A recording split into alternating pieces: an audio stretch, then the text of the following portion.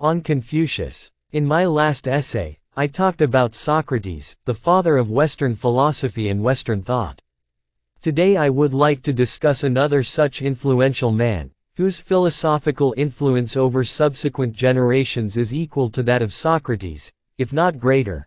Today I shall be talking about the great Confucius, the great Chinese philosopher, the philosopher of the East, the philosopher who is traditionally and historically regarded as the paragon of Chinese sages. The teachings of Confucius that form his philosophy largely define, to this day, the culture, tradition, and society of China in particular and East Asia in general.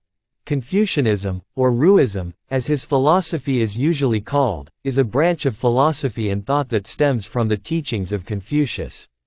It has, at various times and in various ways, been described as a way of life by some, a humanistic and rationalistic religion by some, a kind of practical philosophy by others, a philosophy of ethical governing and ethical behavior by others, and a tradition by many. Well, which description is true and accurate then? You might wonder. Honestly, I do not know the answer myself. I am as clueless as you probably are right now, unless you are an expert on Confucius and Confucianism, in which case, this is the wrong place for you to be in the first place. Maybe it is all of them combined. Maybe all of those descriptions are true and accurate. And maybe all are wrong and distorted and false. However, I do have an opinion on this, which might very well be highly flawed. I would like to think and believe that Confucianism is rather an ethical way of life devoid of any characteristics of dogmatic religion such as rituals or superstitions or even absolute certainty for that matter, the latter being the biggest and most serious flaw in all the major religions mankind has managed to concoct out of his vivid imagination. I believe Confucianism to be more of a guiding philosophy that helps one to live a better, more fulfilling life in all its spheres, whether that be in relationships, governance, politics, social harmony, social behavior, work, and everything else in between and beyond. I also consider it to be a kind of practical philosophy, less concerned with unnecessary metaphysical thoughts and ideas, although, no doubt, it does possess certain elements of it, and more concerned with the real world and the practical way of life. Basically, it is a philosophy, I believe, that can actually be followed and applied in one's everyday life. A philosophy that can actually guide one through real-world problems by providing real-world solutions. This, of course, is just my personal belief. But, then again, what do I know? Probably nothing. I do not know any better. Anyway, enough of what I believe now. Let us get back to the life and philosophy of the sage to whom this humble essay is dedicated. It is generally accepted that Confucius, whose famous name is actually the Latinized version of the Mandarin Chinese name Kong Fuzzy, meaning Master Kong, Kong being his clan name, was born on the 28th of September 551 BCE in Zhou, modern-day Shandong province. Confucius was born into a social class between the common people and the aristocrats and was said to have been educated at a local school for commoners, where he was taught the 6 arts that formed the basis of education in ancient Chinese culture. The 6 arts consisted of rites, mathematics, chariotry, archery, music, and calligraphy. Anyone who excelled in these 6 arts was believed to have reached a certain kind of state of perfection, thereby becoming a perfect gentleman. The 6 arts would become an important part of Confucian philosophy. Confucius' father passed away when he was barely 3 years old and his mother passed away when he was about 23 years old. By the time of his mother's death, he had already begun working in various government jobs and also as a bookkeeper and caretaker of sheep and horses. His meager earnings from these jobs allowed him to give his mother a proper burial.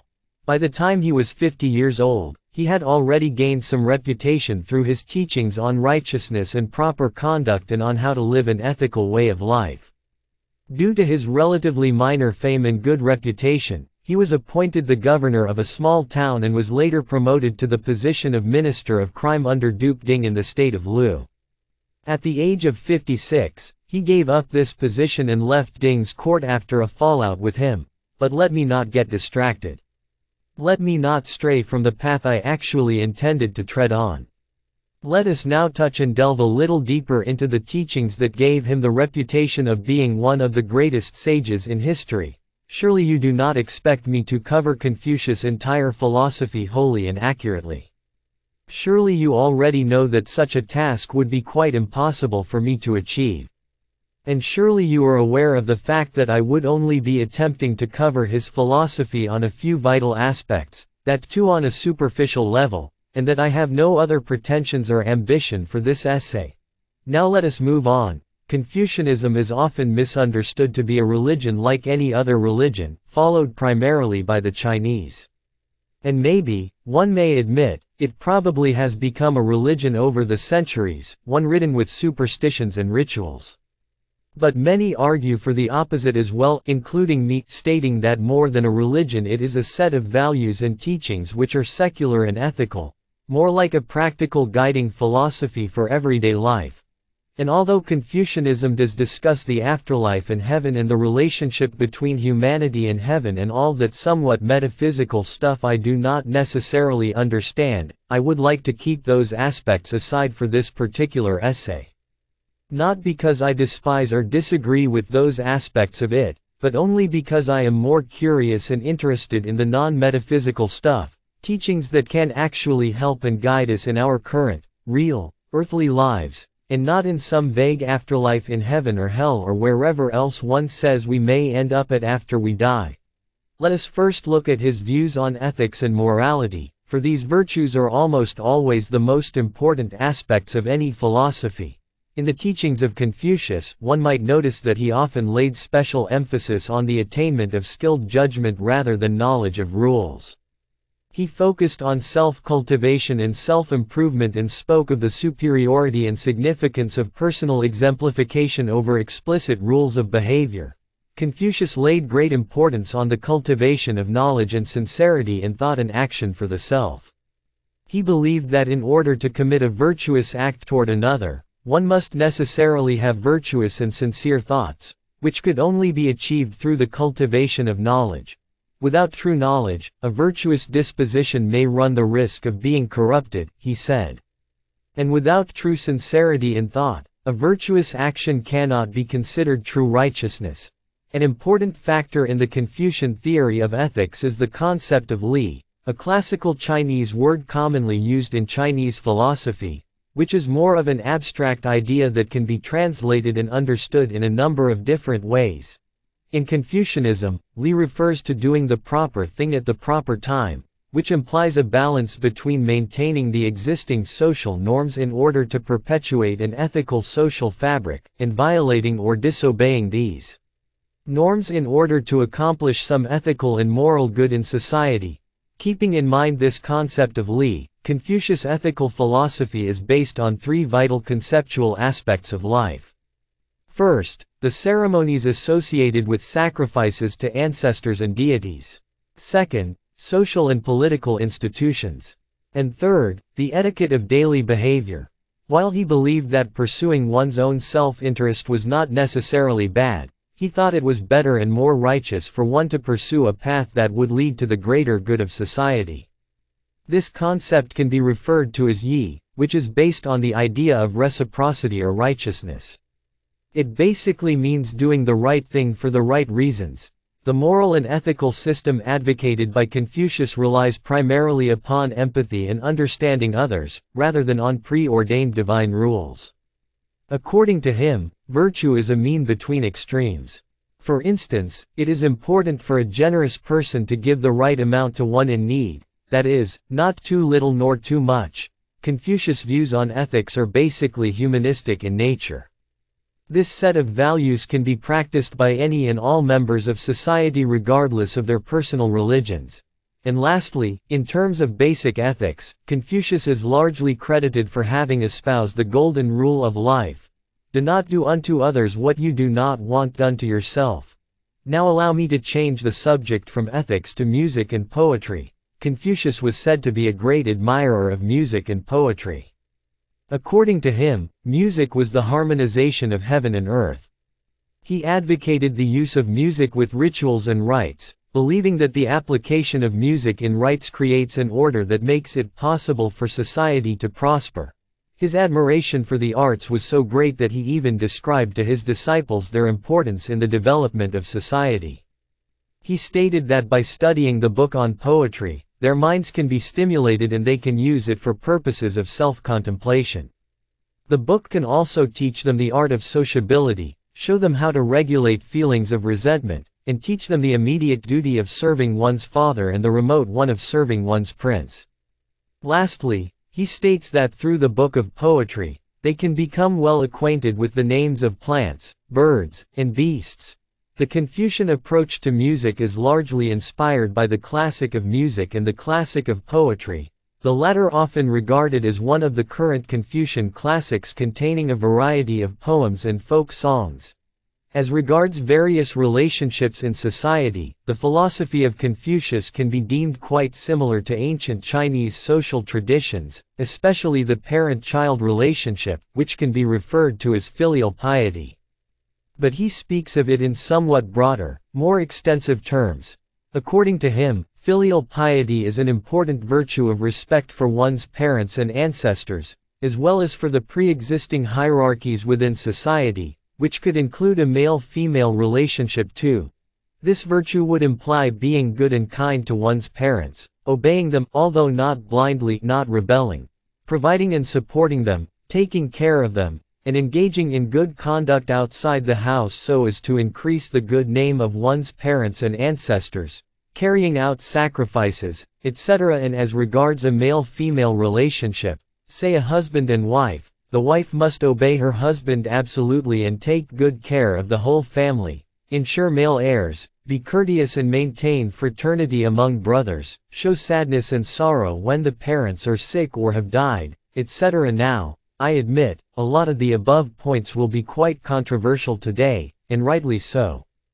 The role of a wife is largely confined to the well-being of the husband and the family, and some roles such as ensuring male heirs or obeying husbands absolutely, or maintaining fraternity among brothers are no doubt unreasonable. But, in spite of these obvious flaws in the role of a wife, we must understand and look at it from the perspective of the period in history when it was written or preached. Even though these views might now be considered wrong and backward and sexist in the contemporary modern world, we must realize that these views were not espoused in the contemporary modern world but in an ancient traditional one where the roles of men and women were often clearly defined and decided, as if set in stone, unlike today where the roles have blurred, obviously for the good. And so, looking at it from this perspective, one can safely come to the conclusion that such virtue was a common and even important one, not just in Chinese culture but East Asian culture in general. For that time in history, it was nothing new or alarming. When it comes to every other kind of social relationship in general, Confucianism speaks of a state of social harmony in which every individual must ideally know his or her place in the natural order, each playing their own individual parts perfectly, with reciprocity playing an important role. For instance, although the wife is expected to respect and obey her husband, in turn, is expected to show benevolence toward his wife and respect her. Similarly, while a junior is expected to revere and respect and obey his senior, the senior, in turn, must show benevolence toward the junior. But again, this concept of reciprocity and mutuality is not something specific to only Confucianism but is fairly common in several East Asian cultures. Confucius lived in what could be described as a tumultuous period in Chinese history. There were several feudal states vying for power, endless wars and rebellions, and a lot of chaos and uncertainty. Keeping in mind the violent and chaotic nature of the times, Confucius' political philosophy comes off as somewhat naive and far-fetched, more like wishful thinking. His political thought was primarily based on his ethical views. His idea of the ideal government was a unified royal state led by a virtuous king, who had arrived at his position of power not on the basis of his lineage but rather on the basis of his moral merits. This ruler, upon coming to power, would devote himself to the betterment of his people, while striving for social and personal perfection. By doing so, Confucius believed that the ruler would spread his own virtues to the people instead of having to impose order, laws, and rules to regulate and moderate their behavior.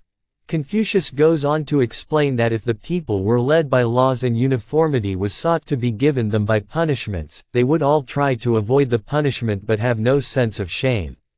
Instead, if they were led by virtue and uniformity was sought to be given them by the rules of propriety, they would inevitably have a sense of shame and would become good. I find it difficult to believe that Confucius actually thought such a scenario was entirely possible or attainable. Surely he knew, having grown up and lived through those chaotic times, that his political philosophy was not really feasible. It is my opinion that the great sage meant it more like an ideal that must be aspired to rather than actually being achieved. Even though I was really curious about his thoughts on the above discussed subjects, I find his views on any kind of social disorder and its causes to be the most interesting of them all. According to Confucius, very often the cause of any social disorder was the failure to perceive, understand, and deal with reality. He blamed this failure on the failure of the people to call things by their proper names. And his solution to the problem was as interesting and amusing as the problem itself. In order to solve this issue of not calling things by their proper names, he suggested rectifying those names. As simple as that. It was believed that ancient sage kings chose names that directly and truly corresponded with actualities and reality, but subsequent generations came along and messed them all up by confusing the terminology and by coining new nomenclature, eventually ending up in a situation where they could not distinguish right from wrong. Hence, according to Confucius, without proper rectification of names, there would be no social harmony and society would crumble. Now that, for sure, is quite a unique and interesting way of looking at any social disorder, although most of us may not agree with it today. Since his death in or around 479 BCE, when he was aged about 71 or 72, his teachings were turned into an elaborate set of practices and rules by his disciples. These disciples went on to organize his teachings into analects, a collection of his ideas, thoughts, sayings, etc., thereby continuing to spread his philosophy across subsequent generations. Over the centuries, Confucianism spread extensively across China, where its influence and prominence continued to grow. His philosophy, like every other philosophy that stands the test of time, has undergone several additions and deductions and has given birth to hundreds of other schools of philosophy. It took from as well as gave to other philosophies, and it continued to absorb and morph and evolve. The teachings of Confucius have continued to remain relevant in the modern world we live in today, and have even influenced cultures beyond China. Confucius is, without a doubt, one of the greatest and most influential philosophers and thinkers in human history.